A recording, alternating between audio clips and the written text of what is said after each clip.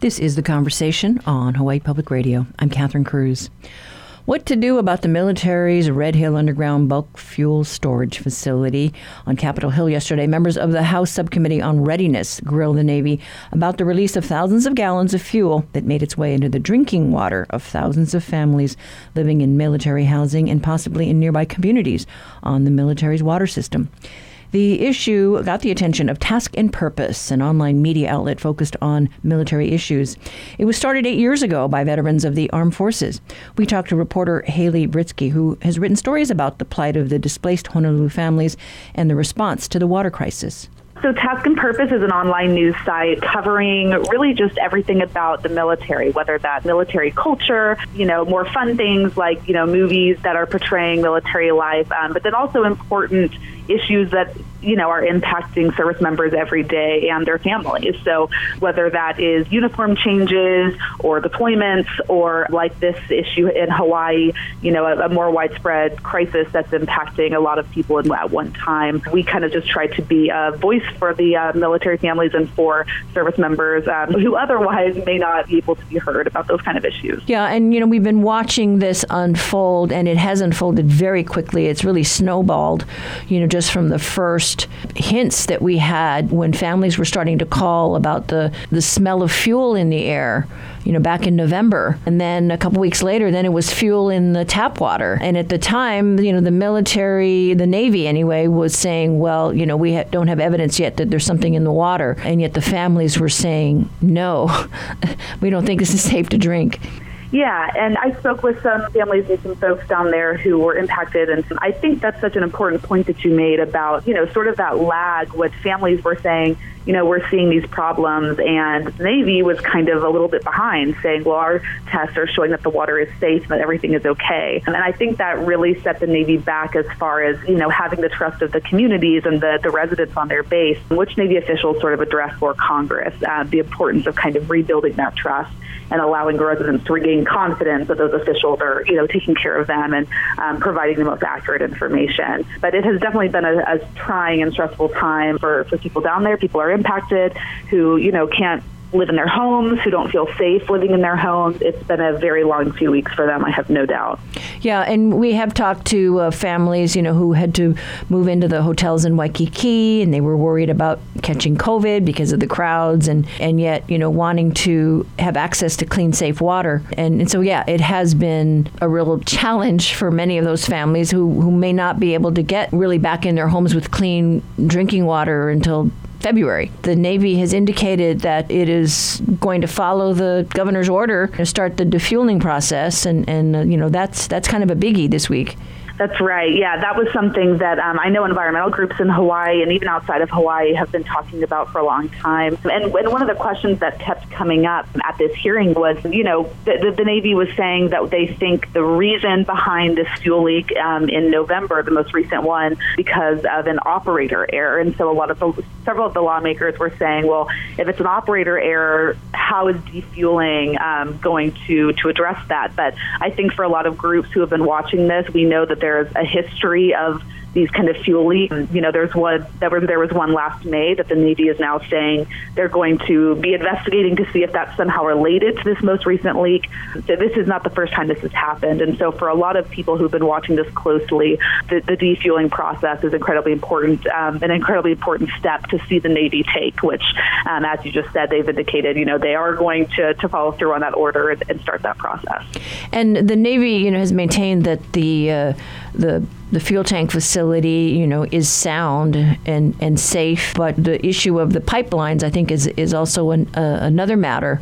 If they are going to be defueling, making sure that those lines can handle whatever it takes to just defuel that whole facility, because it is massive. And I think the most important thing, for the Navy to keep in mind going forward is, like I said earlier, there is this sort of lack of trust there. And so they're going to have to really over-communicate and be very transparent with that process, what they're doing, what they're expecting, any challenges that they have, for people to really feel confident that that's going to fix things.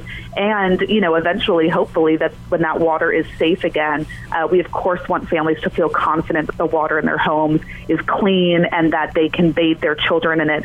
And so, as the Navy goes through this process, they really need to be keeping that in mind and being as open with the communication with their Navy families as possible and with the surrounding communities. And for all those customers that are on the military's water system, whether it's Army personnel, Coast Guard, Air Force, Navy, and even civilians, you did write up a story about how the Army was kind of showing up the Navy on its response. It really has been so interesting seeing the difference in responses from, soldiers and their families versus sailors and Navy personnel and people kind of living under that command. And, we saw they had multiple town halls, and the Joint Base Pearl Harbor Hickam did, various Navy officials, some Air Force officials, and the Army was having their own town halls. And just seeing the response, even just in the comments on those town halls on Facebook, were night and day, so different, and how people were responding to the Army, thanking them, saying, we trust what you're saying. Thank you for going out of your way. Thank you for taking care of us. And you look at the Navy's town halls and sort of the way people were responding there. I mean, people were saying, where's the Army? Can't the Army come in here and kind of take control of this? Like, you're letting us down. And it really was just such a stark difference. And we also saw, some acknowledgement of that within the Army. For that report that you mentioned, I obtained some internal emails from an Army Command Chief of Staff who was just sort of informing his own team of how things were going. And he mentioned several times, the Navy is saying the water is safe, but that is not our position. The Army's position is that it's not. And so for days after those first reports started coming in late November, there was just this complete break in messaging between the two services that I think made it very confusing for people. And again, just sort of undermined that trust in Navy officials moving forward.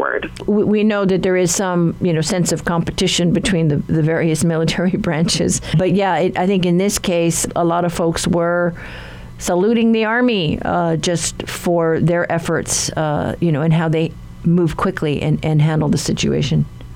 Yeah, I think moving forward, the biggest thing to keep an eye on is certainly this investigation that we know is coming out. I believe the officials said coming out this week.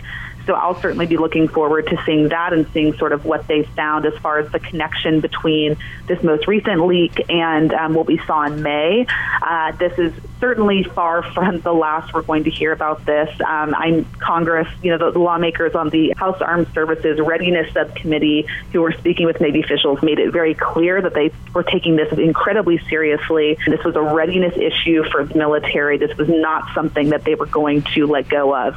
And so I would not be surprised if we see a few more hearings like that, asking for updates down the line. And, it'll just be a matter of time, I think, of seeing what the Navy is able to do, what they communicate, if they're proactive about that, or if Congress sort of has to go after them and get those answers themselves.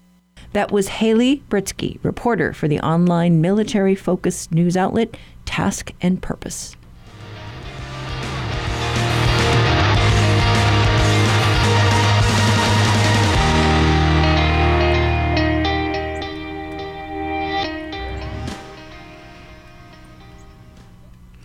Hawaii lawmakers may be able to look forward to more money in our state coffers than originally thought.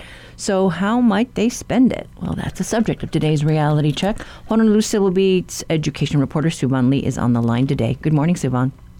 Hi, Catherine.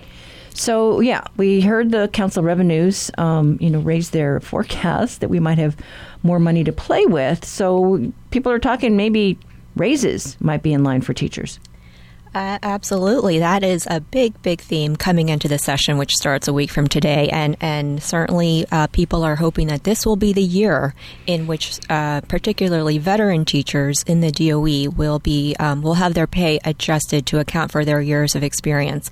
So there's these two education spending bills that will be introduced, and one of them deals with this issue called compression, in which these long-serving DOE teachers are not paid based on their years of experience, but rather according to a salary scale where these steps are pre-negotiated. So, it's not actually adequately compensating them, unlike other school districts, which do account for years of service. And another bill which proposes to remove the salary caps for certain levels of advancing so that it better incentivizes teachers to accrue more professional development. And so how many teachers are we talking about that could be in line for a raise, you think? So according to a copy of one of these bills that Representative Janae Capella plans to introduce, estimated 8,700 teachers in Hawaii are underpaid based on their years of experience. And the estimate that they came up with is that this is shorting them ranging from $7,000 to $26,000. So no small sum there. And of course, Hawaii sees a lot of teacher vacancies, about close to 1,000 every year. So this is going to be a big issue coming up. And we saw this week with the students and the teachers returning back to the classroom, everybody's nervous about the spread of the virus and, the concern about remote learning. And really this pandemic has put the spotlight on education. Yeah, I think there's no doubt about that, especially now with the return of students after the winter break. And I mean, even from the beginning of the pandemic, we've seen how stressful it's been to just maintain these cohesive learning environments. And now that everyone's back in school with virus cases just surging, I think no one would argue that teachers are playing a crucial role right now in serving students and serving their communities. And it's really been a longstanding issue here in Hawaii as far as Hawaii teacher pay. A first-year certified teacher starts out at around $50,000 a year. And while that's not the lowest base pay in the country, when you adjust for Hawaii's high cost of living, Hawaii teacher pay falls right down to the bottom. So I think a lot of people are concerned that, the high cost of living here just, the teacher salary pay can't match that high cost of living. And that's why a lot of teachers leave. Less than 50% of teachers reach the 5-year mark, in fact. So that's why education advocates say it's so important to retain these experienced veteran teachers with higher pay. And, we've heard the teachers union, the Hawaii State Teachers Association, just, I don't know, how would you characterize it? I mean, they've been beating the drum for years about, the pay for teachers. I mean, we saw what happened with the strike, years ago, and that was awful for our community. So, yeah, I mean, the teachers union has been beating the drum, and the lawmakers tried to actually give the teachers bonuses, right? And that was vetoed by the governor. Yeah, last year I think you're referring to the $2,200 one-time bonuses to all public school teachers through federal COVID aid. Of course, Governor Ige vetoed that because he claimed that the lawmakers didn't have the authority to direct the federal or that the education parameters didn't allow for that here. But you're right, the HSTA actually brought up this proposal as far as teacher compression pay back in January 2020. Now, those efforts stalled because, of course, the pandemic hit several months later. But we're seeing a renewal of that very proposal this year. And lawmakers themselves have said they support this. So I think with that backing, this could be a banner year for potentially raising veteran teacher pay. Right. And I know you reached out to the House Finance Chair, Sylvia Luke, and she's in agreement that a raise might happen this year. She said she supports it. So, yes. Yeah. All right. We'll wait and see. Okay. Well, thanks so much, Subhan.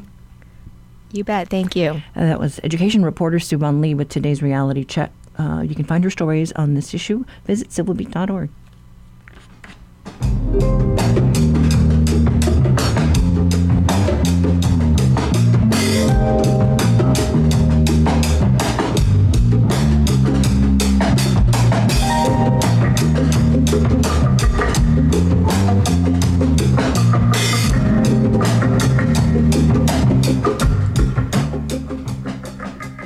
This is The Conversation on statewide, member-supported Hawaii Public Radio. Now it's time for your backyard quiz.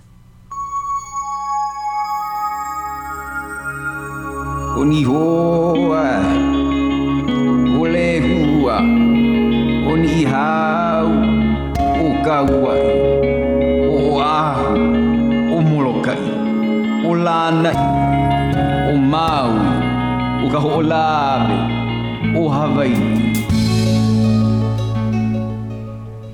You know, later in the show, we'll be bringing you a story about a new local theater production based on the life and works of poet Paul Dunbar. For now, we're looking back at the work of a 19th century Hawaiian poet and songwriter in today's Backyard Quiz. She was the author of these lines: "May gentle peace forever reign o'er these fair islands of the main, Hawaii's peaks to Ni'ihau strand, the peace of God over all the land." These were the lyrics to the song He Mele Lahui Hawaii, written in Hawaiian and translated by H.L. Sheldon in 1867. It is believed to be the first of its author's published songs. It was also the first anthem of the kingdom, written at the request of Kamehameha V. A newspaper of the time said of the poet, "This young ali'i has thus received the fruits of her labors, and we hope there will be more of her compositions hereafter." There soon were. And so for today's Backyard Quiz, we are looking for the name of this prolific songwriter. Call 808-941-3689 or 877-941-3689 if you know the answer. The first one to get it right gets a reusable tote bag that tells people you got it right.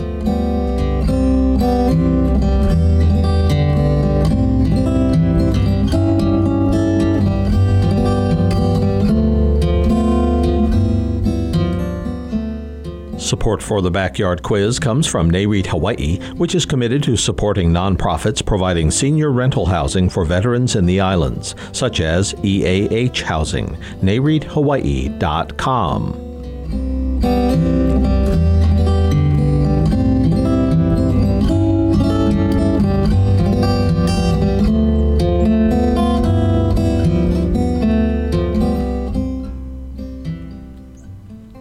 You may feel you only just got comfortable saying remdesivir and ivermectin and hydroxychloroquine. But guess what? There's another group of drugs to get to know when it comes to Omicron and COVID-19.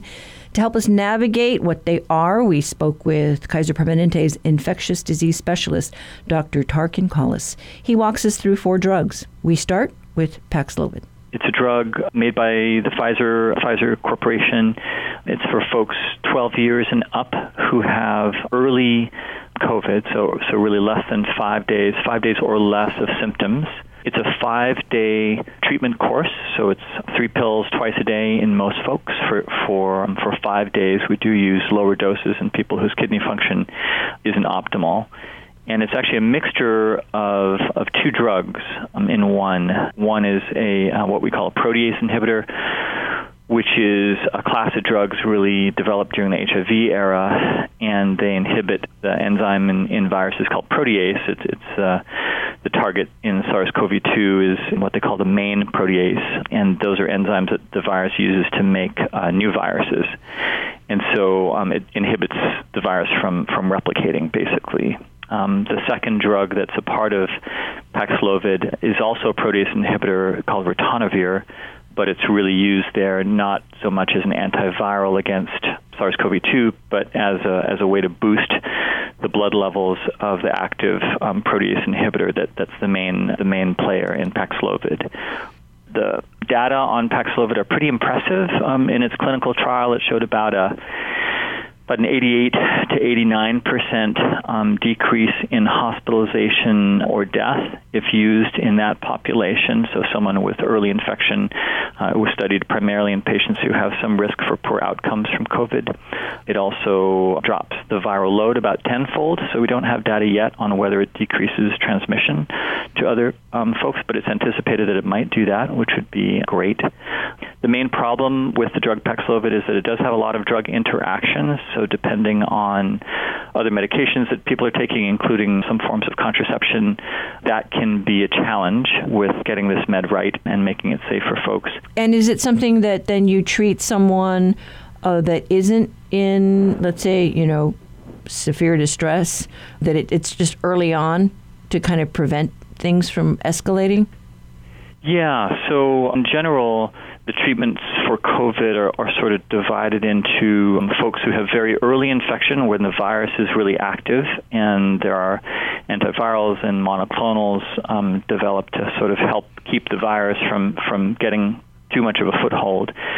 And then for people who present later on, typically in their second week of symptoms, a lot of the issues actually aren't driven as much by the virus itself, we think, so much as sort of an exuberant, unhelpful immune response.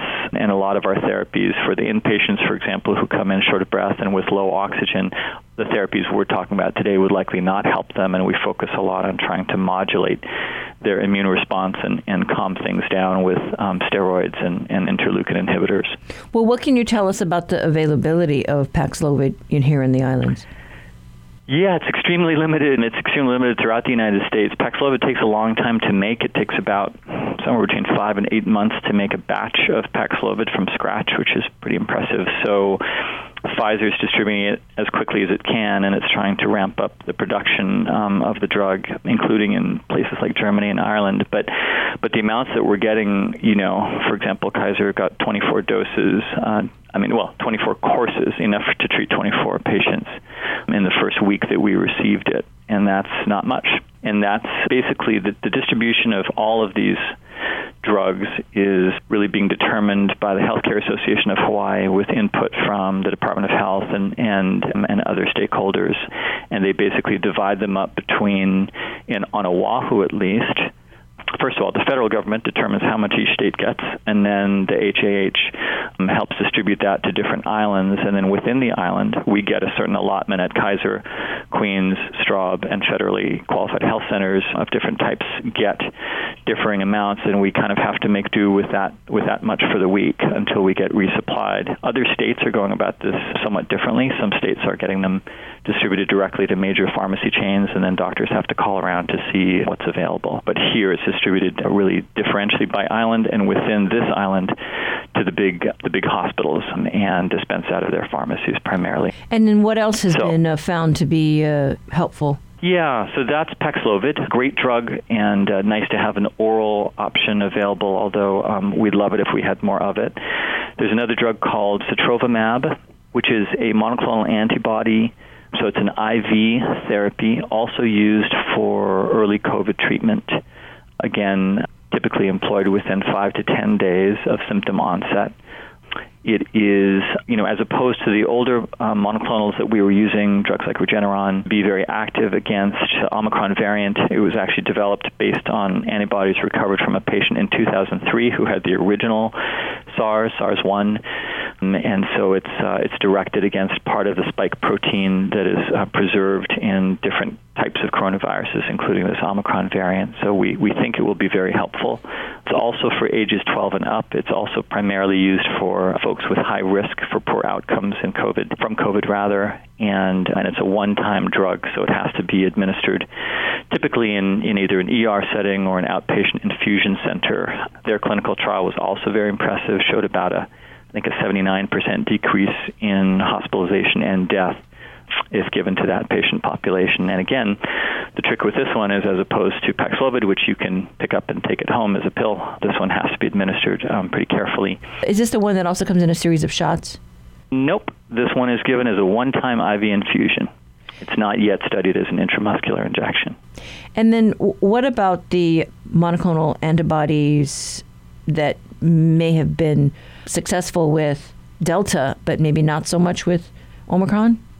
Yeah, so there were several of those that were in broad use throughout the U.S., Regeneron and BAM-EDI, which is short for Eli Lilly's long-named drug. And both of those were felt to be quite active against Delta and prior variants, but weren't shown, at least in vitro, to be very active against Omicron. And so our institution stopped using them about a week and a half ago when it became clear that virtually all of the cases of infection in the state were Omicron, and now we're virtually 100% Omicron. I'm not aware of anyone on Oahu, at least, who's still using Regeneron or older monoclonal antibodies, because we don't think that they're likely to be effective in helping folks. As far as in the supplies of the other monoclonal antibodies that are successful, do we have a sufficient supply, or is that also... It's also extremely limited. Okay. We had in the 20s enough for about 24 people with that drug also in the first week. And I think we'll be getting another supply of about 24 for this coming week. And that's typical for the big institutions. I think Queens and Strawberry each getting something very similar to that. So, again, when you're talking about, several thousand people in Hawaii being diagnosed a day with active infection, and Kaiser and the other big institutions only have enough for low double digits. It's, that's the situation we're in. But until these are really ramped up in their production, we'll just have to be very selective. And I think all of the institutions that are doing this, unfortunately, are having to choose very carefully which patients they're treating so that we get the most, we can do the most good with them. And they're typically patients who are either highly immunocompromised or elderly and unvaccinated. Those are the people that are getting priority for these drugs right now. And, because we've been hearing lots about the, standards of care during this crisis, and then, we've seen a couple of hospitals, move into this emergency mode, does that then determine, who gets these drugs? Well, that's a great question. I think that Paxlovid, which is an oral pill, has to be dispensed by a pharmacist, but otherwise doesn't take a lot of healthcare resources. Sotrovimab is an IV therapy, and that requires an infusion center, and that requires nurses and a doc nearby. And a lot of those things are being heavily impacted with the number of staff who are either quarantined or isolating with infection. And so we're certainly administering Sotrovimab aggressively here and have been doing so since last week, and we've dedicated a lot of resources to doing that to help people out. But not every place is able to do that, and that's going to be a real issue, I think, going forward. So this, like many other forms of treatment for COVID and not COVID, are all being impacted by the extent to which our hospitals are really strapped by patient volumes and by, sick staff. It's a really difficult time.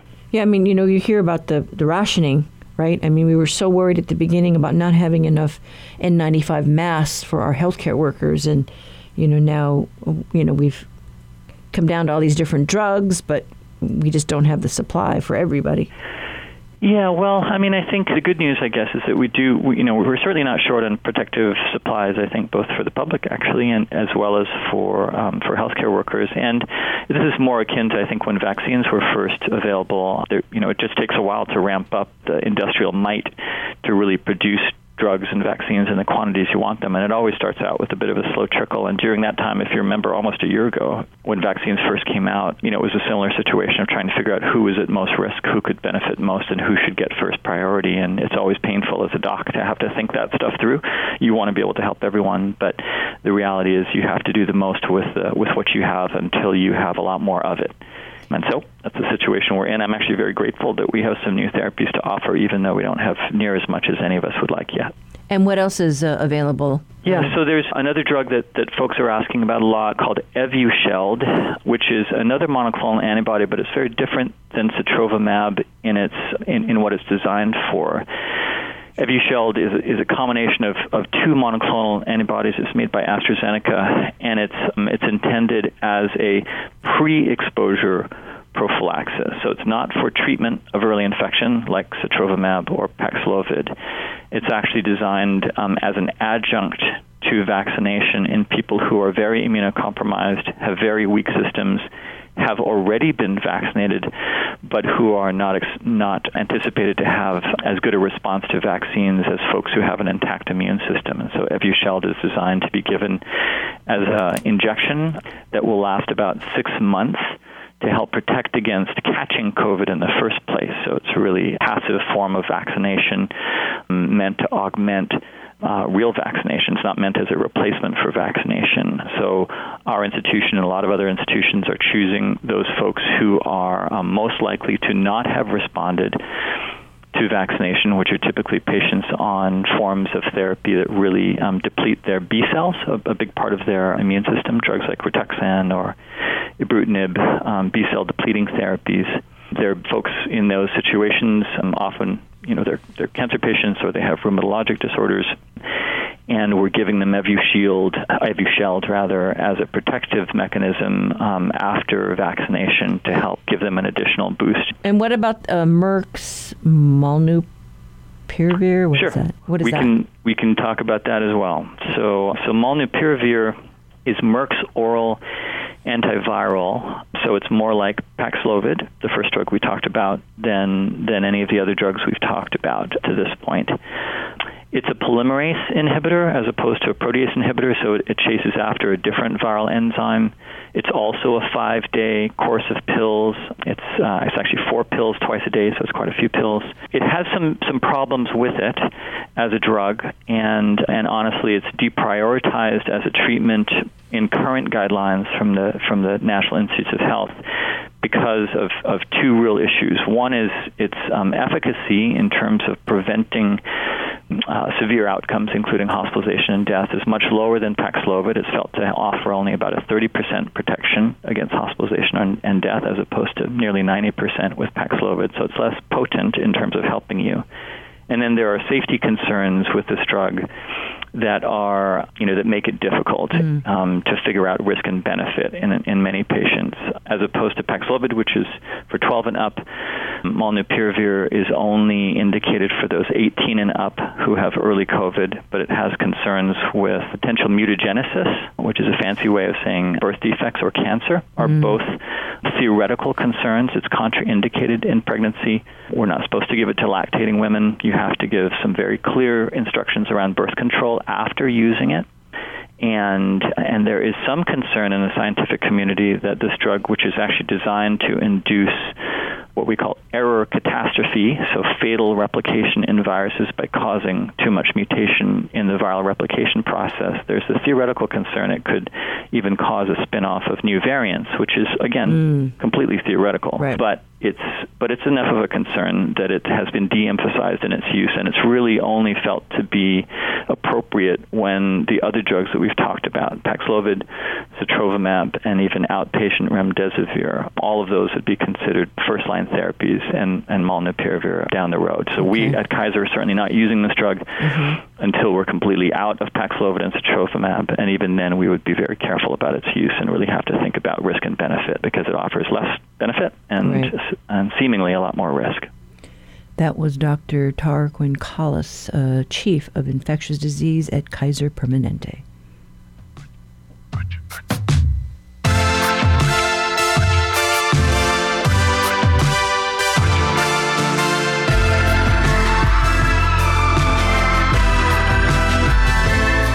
Support for HPR comes from the Honolulu Museum of Art, committed to offering the community inspiration and learning through art and education. Learn more about membership programs at honolulumuseum.org/join-give.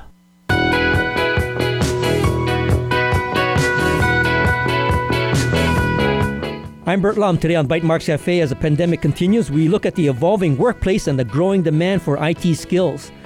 We'll learn about an IT workforce development survey and find out what businesses see as high-growth areas. That's today at 6:30 p.m. on Bite Marks Cafe.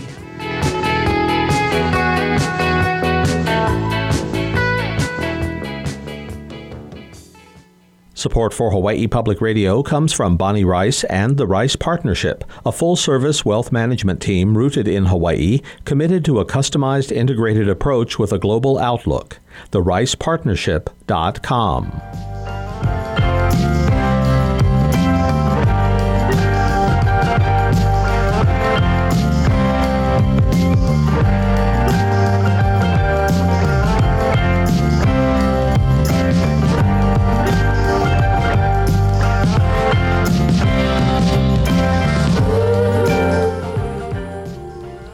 We have got a ruby red gem of a bird for you today, the northern cardinal. This songbird has been calling Hawaii home since the early 20th century, so you're familiar with its call.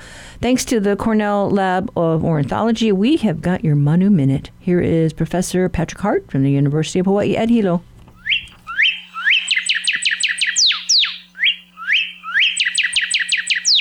Northern cardinals are among the most common and recognizable birds in towns, backyards, and even some forests across Hawaii. Introduced to Hawaii in 1929, they're also one of the most abundant birds in North America, though they still don't occur naturally in most of the western states. About 9 inches long from the tip of their bill to the end of their tail, males are a vivid red color, with a red crest, a black mask and chin, and a large bright orange bill. All of these colors are obtained from eating carotenoid pigments in their food. The females also have the bright orange bill, but otherwise are mostly brown with a bit of red on their wings, tail, and crest. Juveniles can sometimes be mistaken for females, however their gray-black bills don't turn orange until they're about 3 months old. Males advertise their territorial boundaries and try to impress females with a large variety of songs throughout the year. Most of us in Hawaii have heard these songs, even though we might not realize it was northern cardinals that were making them. See if you can recognize any of these common northern cardinal songs.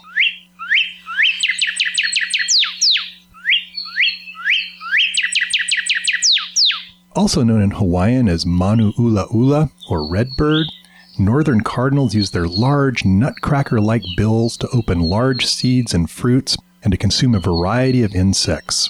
They're among the few non-native birds that can commonly occur in our native forests and are even common in our low-elevation forests where there's too much mosquito-transmitted avian malaria for the native birds to survive.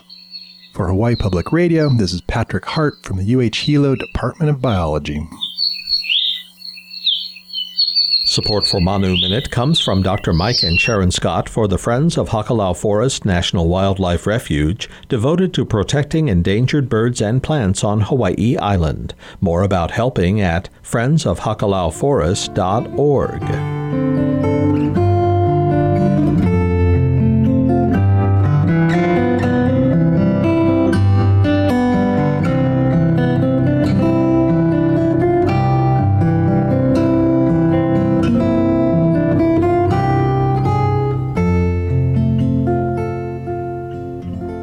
In today's Backyard Quiz, we asked what Hawaiian poet and songwriter wrote the lyrics to He Mele Lahui Hawaii, the first official anthem of the Hawaiian Kingdom. The author was born in 1838 on Oahu, and at the age of 4 began her education at the Chief's Children's School. According to her memoir, Hawaii's Story by Hawaii's Queen, she sang alto and was a skilled musician capable of playing guitar, piano, ukulele, and zither. In her book, she wrote, "To compose was as natural to me as to breathe, and this gift of nature, never having been suffered to fall into disuse, remains a source of the greatest consolation to this day." She went on to become one of the kingdom's most prolific and gifted songwriters. She's the author of what some consider the greatest song in Hawaiian music history, Aloha Oe. A compilation of her works, the Queen's Songbook, was published in 1999, and by now, you probably know, we're talking about Lydia Kamakaha Dominus, better known to us as Queen Lili'u Okalani, the answer to today's Backyard Quiz. And congrats, our winner today is Cynthia Morris of Hilo. You got it right. If you have an idea for a Backyard Quiz, write to talkback at hawaiipublicradio.org.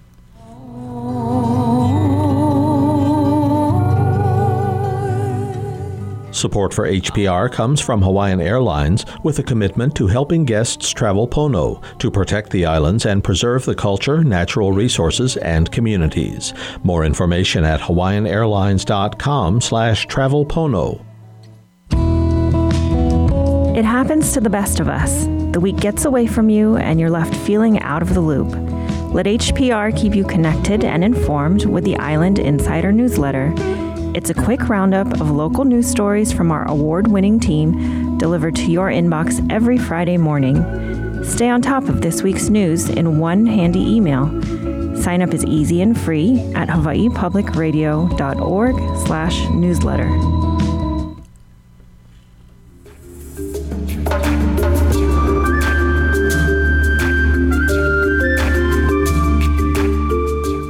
You know, if there's someone you might want to learn more about this year, it is poet and author Paul Lawrence Dunbar. He lived around the time of the Wright brothers. He was, in fact, their classmate, and he would go on to start a newspaper with them. But Dunbar was the only African-American in his high school. Born in Ohio, he was a prolific writer and left a body of work of poems and short stories and plays that have inspired so many. It was he who brought the African-American experience to the nation with Dialect Intact. Celebrated author and civil rights activist and poet laureate Maya Angelou was one of those who helped to shine the light on Dunbar's body of work. Does this sound familiar? Sympathy by Paul Lawrence Dunbar. I know what the caged bird feels, alas, when the sun is bright on the upland slopes, when the wind stirs soft through the springing grass, and the river flows like a stream of glass, when the first bird sings and the first bud opes, and the faint perfume from his chalice steals, I know what the caged bird feels. I know why the caged bird beats his wings, till its blood is red on the cruel bars, where he must fly back to his perch and cling, when he fain would be on the bough a swing. And the pain still throbs in the old scars, and they pulse again with a keener sting. I know why he beats his wing. I know why the caged bird sings, ah me, when his wing is bruised and his bosom sore, when he beats his bars and he would be free.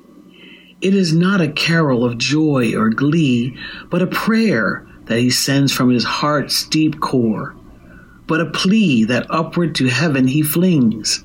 I know why the caged bird sings. That was a poem, Sympathy, written by Dunbar, but Angelou gave his work more attention decades later by sharing it with a new audience. Dunbar's life and work will be featured in an upcoming local production at TAG, the actors group.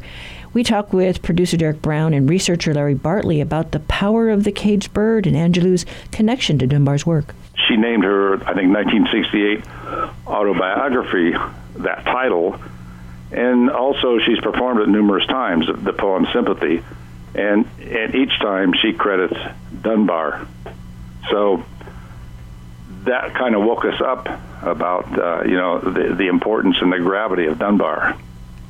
And Derek, jump in here. I mean, what does Paul Lawrence Dunbar mean to the African-American community? A couple of things. I have to say we hold him up because he was such a prolific writer and poet. The accomplishments that he made during the time that he made them is also part of the story. Maya Angelou's, as Larry said, the name of her autobiography was When the Caged Bird Sings, and she came along during a hard time. I believe it was after Reconstruction. And she always talked about there was one particular story. Her grandmother had made her a dress, and the dress was so beautiful that she thought she would put it on and she would be treated as a beautiful white child, and she was supposed to recite an actual poem at church. And she got so rattled that she actually urinated on herself and ran from the church. But The Caged Bird Sings talks about, is pretty much her entire life. Dealing with rape, she went to live with family members and she was raped.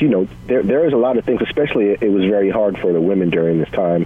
But what he means to us is just, I hate to think of people as great black poets or great black authors. I prefer to just think of them as great authors. I see no need to categorize him, although his work is special in the fact that it takes a lot of our, we'll call it, the best way I can relate this to people who might be listening is the way Pidgin is to Hawaii. Because our speech was very dialectic at the time, just different ways of saying words, different words that they actually made. And to read it is a hard read, but you can understand it if you're from the South. It's probably easier to understand the language. Well, it's very melodic, actually, and so myself trying to read the dialect poems, once you understood what the words mean and how they were pronounced, it became almost a song. And even somebody who can't read poetry like myself was able to get through it and make it sound good, because it wasn't like most plain English poetry where it just rhymes and there's not a lot of cadence and rhythm to it. Dunbar's dialectic poems, there is. So they're easy to read, actually, once you learn the meaning of the words. Well, and, he was a wordsmith. The fact that the words that he chose and how he put the poems together really conveyed the depth of an experience. When you think of the caged bird and you're just... So talk about putting this story together in this play. Well, I stumbled across it doing research on another play. I stumbled across the name, bought a couple of books, and quickly realized how ignorant everybody is in Hawaii about Paul Dunbar. Nobody I talked to had ever heard of him. And then I talked to some African-American friends, and they had mostly heard of him, but some knew a lot, others didn't know much, but at least they all heard about him. On the mainland, he's quite well known. There are over 41 public schools named after Dunbar. His home in Dayton, Ohio, is a national monument now, and so forth. So he's pretty well known on the mainland, actually, and certainly in Ohio, where he's from. Right, like Larry was saying, the street. He has there's many things that are named after him. I believe they even have a day where they celebrate and have a parade and so on and so forth. Yeah. Well, now this play is going to open this month, but it's going to straddle February, which happens to be Black History Month. Starts the 21st. It's going to run Friday, Saturday, and Sunday for, I think, 3 or 4 weekends up till February 6th. And I guess we also have to add that you have to be, I believe, vaccinated, wear a mask, and what else is there, Larry? There'll be socially distanced seating. Groups that come in together can sit together, but there will be spacing between groups and individuals who aren't together. And also, temperatures will be taken, and vaccination or 48-hour test results will have to be shown to enter the theater. I just wanted to mention that because it's very important, seeing as today's my first day off of quarantine. Okay. And then for the folks who can't maybe attend, will there be anything virtual at all? I'm not sure yet. We'll have that on our website. The website is taghawaii.net. That's TAGHAWAII.net. So people can go there and check and see. And if there is a video link, we do plan the video, but I can't say when that will be up. It won't be up during the performances, but perhaps later. This thing was put together pretty quickly over the last month. Well, that was my next question, and I don't know who wants to take that, because with COVID, there have been so many challenges with this pandemic, particularly with theater productions. And so, how is it that this came to be? I first brought this up to the board in March of 2021. And they said, that's a great idea, but we can't work it in for the next 2 years because our schedule's already set. And then about a month ago, boom, the production we had scheduled for January fell through because of COVID. People couldn't get it together, and I don't know all those details. So we decided to do Dunbar on the spur of the moment, and we've put literally hundreds of hours into it since then. So, Derek, talk about that. How challenging was that to put a cast together? Well, it still is challenging. I have most of the work that I've done at TAG, of course, it has been August Wilson. So when you get a group of African-American actors in any capacity in Hawaii, you try and keep in touch with them and stick with them, because it's very hard to find African-American men, especially, to act. So and to answer your question, it's still challenging because the production, as we were talking about, is in a couple of weeks. And we, poetry is something that it's hard to, it's not like acting for me, especially with this work. It's something that you have to feel. And so I need all of the actors to we have to sit down and have dialogue and talk about what's happening in different works. He has things that are enlightening, there's things that are happy, there's things that are sad. And it's my wish that the actors, it's all about energy conveyance with this particular work. If you're doing, we want people to feel those beautiful words as much as possible. And so that's where we're at right now as far as the process is going. Memorization, which hopefully will help with the ability of the actors to do that energy conveyance. It's much easier once you memorize something, and then you can work with the words, and you can start to feel the words, and you can, actually give it to the audience. And that's where we're at right now. So in answer to your question, it's still a challenge. I guess it's no different from any play. As it gets down to the wire, we're as directors, and we're nervous, thinking that, this person's not ready, that's not ready. And then through the magic of theater, it somehow works out, and this is something that God will bless us with, because it's important. And we're bringing something to Hawaii that, as we talked about earlier, a lot of people don't know about, and it's beautiful. And it's beautiful, and there's a lot. There's a lot of work of his work, and we're just doing our best to meet the deadline. That's where we're at. Okay. Yeah. But if I could jump in here, this is not just a poetry reading. This will be there will be some poetry recitation for sure, but there will also be short stories played out by costumed actors playing the parts. So, right. And also a narration of Dunbar's life with visual effects and so forth. So hopefully it'll be quite complex and entertaining and not just poetry reading. And Derek, so talk about his contribution to literature in this country. Certainly, I feel that he does his best to verbalize the African American experience, struggle, anger, happiness. I think he covers all the ranges of emotion, as well as talk about the history, our history here in this country. You know, in the beginning of his career in early 1890s, this was post-Reconstruction, so there were no black poets of fame reaching into the general population at that time. He was the first, and very important for that reason, because he brought a lot of people together and exposed them to the dialect and the struggle. And his poems are all about life in the Reconstruction era, because he was too young to have his own life experiences when he started writing, so he was repeating those of people he'd met and people he knew and family members and so forth. Both of his parents were slaves. His father had escaped, and his mother was freed, at the end of the Civil War. So he was the first person of letters to come out and really explain what life was like for African Americans, especially in the North, and some of the old slave days also, about what life was really like for them. So that's really educational, and that's Black history. That's why we're doing it. And that was researcher Larry Bartley and producer Derek Brown of TAG, the actors group in Honolulu. The dramatized readings of works by Paul Lawrence Dunbar celebrates Black History Month and runs from January 21st to February 6th. We will have links on our website, hawaiipublicradio.org, later today. In the year of 1872 in Dayton, Ohio, was this great man conceived, and the nation found delectable what he had later achieved. For this man Dunbar would never be to posterity a mystery, for his work struck the nation with such great surprise that he would always be captured as great in the sight of this nation's eyes. But in the year of 1906, from the killer of tuberculosis did he leave, and the heads of his community bowed, and the nation bereaved.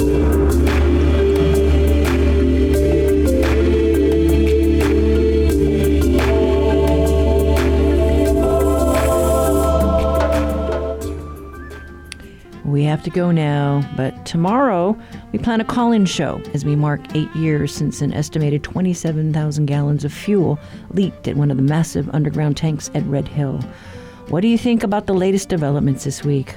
Leave your feedback on our talkback line, 808-792-8217. Email works too, talkback@hawaiipublicradio.org. You want to listen back to something you heard today? Find our archive shows online. I'm Catherine Cruz. Join us tomorrow for more of the conversation.